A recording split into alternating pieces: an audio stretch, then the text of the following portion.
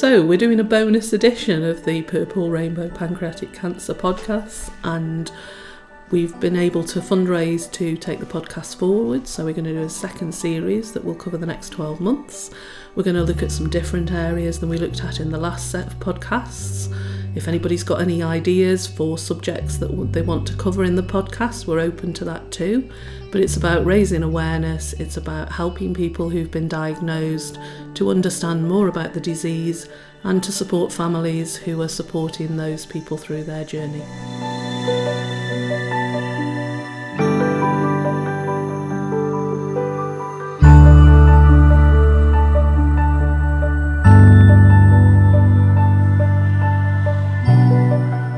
So this bonus edition, it's me and you, we're in the kitchen, and we're just going to have a conversation over a cup of tea, because that's the sort of conversations everybody should be having. It should be a conversation over a cup of tea, shouldn't it? It should, and it's a very nice cup of tea too. Thank you very much. So first of all, Leslie, when you first approached me about doing the original series, what did you imagine it was going to be like? I imagined that it would be quite a difficult subject to cover, given the prognosis and the survival rates. I hoped from doing the podcast that actually it would help people, and the feedback from the first series has been that it has helped people suffering from the disease, people supporting them, but also people involved in pancreatic cancer, listening to other people's perspectives. So some of the surgeons and oncologists that spoke, some of the people from the charity, actually learned things about pancreatic cancer, and all of the people involved who weren't a patient or a family learned from the stories that actually were shared. And as a little Brucey bonus, I learned so much as well, because let's go back a little bit. Let's go back a few years to explain how we first met, because it was when I was working at a local radio station here in Stoke-on-Trent. You came in to tell us your story and Seth's story, didn't you? And we sort of just stayed in touch, didn't we? We did, yeah. And, at that point in time, it was only a few months after Seth had died. Going to the local radio station for me was a big deal. I remember driving there that morning, feeling really nervous, being in tears because I could hear the promos going on about Kidsgrove Women coming to talk about pancreatic cancer. I literally wiped the tears away from my eyes, walked into the building and then into the studio, and then started to talk to you and tell you about the story from my perspective of what happened to Seth and the fundraising. And at that point in time, although I'm not built for trekking the Great Wall of China, that was what I was about to do. Yes, and for people that don't know much about radio, and I'm guessing that's a lot of people out there, it's very much it's almost like a conveyor belt, and it's one thing that I know that every single radio station wants it to not feel like, but at the same time we're up against, you've got to hit the travel on time, you've got to hit the news on time, so it's difficult sometimes for us to be able to really get in depth into a story. But I really did feel when you came in, we had it was a really fascinating story, and I knew nothing about pancreatic cancer before I met you that day, and I'll be honest, my levels of knowledge about pancreatic cancer went up a little bit, but then, this is going to sound really harsh, you move on to the next subject, so I didn't spend too much longer finding out anything more about it. Yes, I followed you on Twitter and I sort of saw the tweets and all of that, and then not long after, about a year later, you asked me to help host the ball, the Purple Rainbow Ball. Yeah. And that was fun. I got to wear a nice dress, put makeup on, hair and everything. Very rare for me to make an effort, so I enjoyed that. And then we got together and the podcasts came along. And actually, thank you. Not just because, it's given me some work to do. Thank you because I actually really enjoyed finding out more about pancreatic cancer, which I know might sound a little odd to people, because you think, gosh, this is a story that isn't particularly, doesn't always end very well. In fact, in the vast majority of cases, it doesn't always have a happy ending. But every single person I spoke to, there was hope somewhere along the line. There was some kind of feeling of hope. It wasn't this is a bleak picture and we're never going to, that's it. We're just writing everybody off. That's it. It was not anything like that. And I don't know what I was expecting to start, but I don't think I was expecting that, if that makes sense. Yeah. And I think it's really easy with the disease, because of the survival rates and the stories that are told, to actually think that it is a desperately awful disease that always results in death. And yes, people do die, but there is lots of hope along the way. And bringing in, the perspectives from the researchers. I think we talked to Claire up at Keele, we talked to Riley, we talked to Barry up in Scotland too, around the research that they were doing. Clinical trials and all the work that goes on around research does bring people hope. And often people with pancreatic cancer who know they can't be cured will sign up to those clinical trials and be part of that world to try and improve things for others. So we're hoping that through the process this year we can do a focus on clinical trials, what that actually means from a patient's perspective, and what that brings to the kind of research party, and also thinking about the funding for research. Pancreatic cancer gets really low levels of research funding, much lower than any other cancer site. So less than 1% of the national cancer research funding goes to pancreatic cancer. But actually the disease is the 11th most common, the 5th biggest cancer killer. And, we've talked about statistics before that are quite stark. Yeah, they are, aren't they? And going back then to your original story, the Great Wall of China, you did that trek. How did that feel? The Great Wall of China was an aspiration because Seth and I, 6 weeks before he was diagnosed with pancreatic cancer, had booked the trip of a lifetime. It was going to be, the irony of that, actually. Because it was both our 50th birthdays that year and it was our 10th wedding anniversary. We booked this trip. We were going to go to the Great Wall, see the pandas at Chengdu, go and see the Terracotta Army, sail down the Yellow River, end up in Singapore and Hong Kong, and then come home. But obviously Seth died and that wasn't possible. So in the grief, the fog of grief, shall we just say, I decided that actually 12 months on I was going to do the Great Wall of China trek. I'm short, I'm round, and at that point in time I was 50. I'd never done anything that physically challenging. I decided to do it to raise money. So off I went to China with a group of people who I didn't know, never met before, all of whom were doing the trek for Pancreatic Cancer UK. And I think in last year's podcast we talked to Tracy. Tracy was one of the people who were on the trek. Every single one of those people on that trek had got a story about pancreatic cancer. And yes, we did a 5-day trek over the Great Wall. I didn't do every single step of the journey because I hurt my knee and I wasn't really built for that. But I made friends with this fantastic guide who was the back marker called Charlie, who literally pushed my bottom up some of those steps, who I got to know so well and I still keep in touch with. And that whole kind of family of trekkers have kept in touch. So when we've done fundraising, the Purple Rainbow Balls, a number of them have come to that. This year we're planning a get-together, which is kind of 4 years on from the trek, to actually kind of meet up together again, and lots of us keep in touch.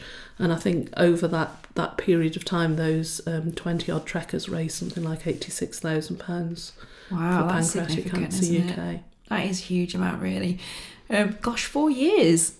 Blimey. That makes me feel like I'm getting a bit older, which clearly we are. So I think, again, going back to my experience of going through the podcast, as someone who was a listener and someone who took part in them with very little background of pancreatic cancer in my life, I did get angry at a lot of times. As you mentioned, the lack of funding, the lack of attention onto the disease, when actually it's a disease that affects so many people, but it's not, I hate to say it's not getting the publicity, because publicity sounds like it's a good thing sort of thing as such, but it's not getting the attention it deserves. And I found myself getting really, really angry when I was talking to people, talking to researchers, talking to the doctors. And then I thought, well, hang on a minute. We can either get angry and shout, or we can get angry and do something about it. And I think that's what the podcasts really have been good for as well, is just spreading the message. And the message has got out there quite a way. And what I really loved was the fact that people got in touch with us about the podcast And we got them on the podcast as well. So there were people that, you know, had no connection to us. We had a friend of a friend come on whose father had been diagnosed, and she was trying to raise money, and she got put in touch with me via somebody else who knew her, knew me. Turns out there's a bit of a Cambridge massive of the people that I know in Cambridge who all know each other now, it seems. But she got in touch and we had a great chat. And again, she did one thing where she could only eat and drink purple items for the whole of over the one day in November. She did also point out that purple was red wine, so we went with that, and I think that was acceptable. But that's what I love about podcasts in particular, and especially a podcast that has conversations that aren't always easy to listen to, but should be listened to, is that people feel they can get involved, and that's what we want for the second series as well, isn't it? Yeah, and I think that thing about anger, you know, 6 months after Seth died, I was the angriest person on this earth because this disease had swept into our lives. 33 days later, Seth was gone. We had no chance whatsoever, no chance of really planning anything, no chance of survival. We had no chance of treatment because the disease made Seth deteriorate so quickly. And I think anger drives lots and lots of people to do things, but it's doing it in that constructive way. And I think there's something about people wanting to get involved. Often the people who raise money are people who are invested in the disease, have experienced it personally, have lost someone to pancreatic cancer. But part of the issue about trying to get the word out there about awareness is that actually pancreatic cancer does have signs and symptoms. They are obvious if you know what they are, but if you don't know what they are, they're so vague that they're not that obvious. So part of the reason for doing the podcast, and I think one of the things that the podcast helps to do, is kind of raise awareness of the signs and symptoms in a disease where you can't physically go and check something. So breast cancer, there's all the work about checking each month, and testicular cancer and other cancers. There's kind of physical interventions that you can go and do to check. You can have the smears, you can have the checks and all of this. But yeah, with pancreatic cancer, it's not quite so easy, is it? No, and I think there's something, you know, it'd be interesting in the next set of podcasts to talk to a GP, because GPs don't often get pancreatic cancer patients diagnosed, because they don't diagnose them because often the signs and symptoms are so vague that the person hasn't gone to the GP. So I think in a GP's career, it's kind of, they would diagnose 3 or 4 in a 20-year career. So they are not always not that aware of the symptoms because they don't get to see pancreatic cancer patients quite so often. I think that's another one of the things that made me angry as well, the total unfairness of the disease. It's the fact is that you know, I don't want to say 9 times out of 10 because it's a statistic I've just made up, but the majority of cases that you don't have very long afterwards. You can't put any, like you said, you can't put any plans in place, and it's almost like you've gone from going about your everyday life to the next day you've got a death sentence, and there's nothing you can do about it. And that's exactly what happened to Seth. He was unwell, been to the GPs a few times, back and forth, antibiotic, steroids, made an appointment for the emergency GP after work, went at 4:30 on Monday, he was told to go to A&E. 4:30 on Tuesday, he was dying, and he was told he'd got days, maybe weeks to live. That isn't the case for everybody. Everybody's journey is different, but there is something about the shock of that diagnosis, and we need to be able to support people through that process, but also just to get people more aware of the signs and symptoms. So, you know, if I rolled the clock back to 2013, there was a complete change in Seth's demeanour. He was normally a happy-go-lucky, jolly fella who was always playing pranks, telling jokes, doing tricks, and then all of a sudden he'd become quite obsessive, quite depressed. He'd been told that he was going to be made redundant from work, so I thought that was the reason. And that makes sense. Yeah, and actually he'd come in from work, and by 9 o'clock he'd say, I need to go to bed, I'm so tired. Well, actually, dependent where you've got the cancer in the pancreas, Seth had it in the tail of the pancreas. If it's in the tail, then it affects the amount of insulin that you can produce. So this change in demeanour, for some pancreatic cancer patients, is a symptom of the disease. The lethargy was a symptom of the fact he wasn't creating enough insulin to be able to keep going. So, there's lots of research more recently around kind of new onset diabetes where people are not gaining weight, that actually that can be a sign of pancreatic cancer. Not always, so I don't want to frighten people, but that is one of the things that started to come through, the link between insulin, glucose, blood sugar levels and pancreatic cancer. So I just thought Seth was depressed, but actually if I knew back in 2013 what I know now, some red flags would have started to wave. He had backache, he would complain of backache intermittently, but we kind of put it down to the fact that he'd mowed the lawn and he thought he pulled a muscle.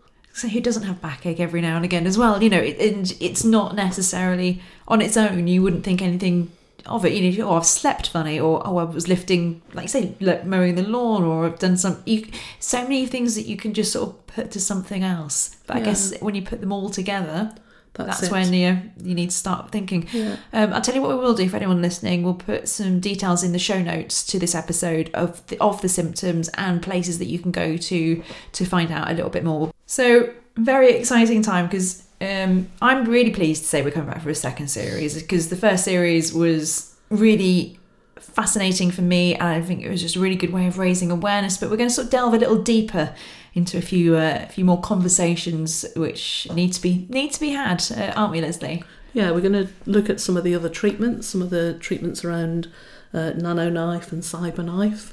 We're going to talk to Phil Whelan up in Liverpool around his buddy scheme, where people who've experienced pancreatic cancer help people who are about to go in for the operation. We're going to talk to the Living Beyond Pancreatic Cancer support group that meets every 6 months and has a weekend away, which is all the people who've lived beyond pancreatic cancer, who kind of bring with them their own kind of perspective around what it feels like to be a survivor. We're going to talk to some people around living without a pancreas, because some of the people involved in surgery actually have the pancreas removed, what that means, living with diabetes, and some of the challenges around that. We're going to be talking to some more researchers. We're going to be talking to the community coordinators for Pancreatic Cancer UK and the work that they do in the community to raise awareness, and also to the side-by-side buddy system, which is a telephone support service offer from Pancreatic Cancer UK, where patients can actually talk to someone who's had the operation and know what to expect and some of the challenges around what that operation means and the kind of things that they might need to take into hospital or expect. So kind of, just sharing experiences. There'll be lots of patient and carer stories in there too. So if anyone is listening and wants to have a suggestion, wants to get in touch, just we're happy to chat, aren't we? Let's be honest. We are happy to chat. And there's the coming up in March, there's the Pancreatic Cancer UK Summit, which is going to explore some of those themes as well. So we may well do a kind of episode that covers some of the areas covered in that summit. Psychological support is one that is particularly dear to my heart, and we're just about to embark on a little bit of a creative process to develop some artwork and photography around how it feels to be diagnosed with pancreatic cancer from a patient and a carer perspective, so that we can use some of those creative projects to have the conversation about what psychological support is needed for patients and families. So yeah, lots and lots of different ways to kind of talk about the disease, get to know it a little bit more, and always with the idea of spreading awareness, raising awareness of signs and symptoms, and keeping that balance between the reality of the disease and the hope for people in the future. And there's always going to be hope. I don't think we can ever forget hope. No, and part of everything that I do is done in Seth's name. It's part of Seth's legacy, because Seth really didn't have a chance, and I want other people in the future to have the chances that Seth didn't have. So all done with that in mind, and all done to kind of honour Seth's memory. What do you think he would make of all this? He would be happy that I was doing it. He would be proud of the work that I've done, I'm sure. He wouldn't. He was very private, so he wouldn't really like the kind of publicity around it, if that makes sense. and I'm always very careful, and anything that I kind of share or do, there's only ever 2 photographs of Seth that I share, because I know he would be okay with me sharing those photographs, and that the others are really, really personal. So that's a kind of a thing for me that I have to keep in balance. Does that protect you a little bit as well? Yeah, because it makes, in a way, the kind of Seth's and my story, it becomes a little bit of public property. So often, people through Purple Rainbow or through Twitter will contact me with their story of pancreatic cancer, or sometimes end of life care, because I'm involved in that too. And it kind of protects me in terms of my memory of Seth is very, very personal, and all those photographs are mine to remember, and just the 2 that I share are the ones that I want people to publicly see Seth. But Seth was a kind, funny, immensely humorous, immensely giving person, and I would say that, and obviously everybody would, because they would be biased, but it was the truth. And he wanted me to share the story. He didn't ask me to go out and do the things that I've done. He didn't say do some podcasts, but he wanted me to share the story so other people might in some way benefit from our experience, and that's why I do what I do in Seth's name.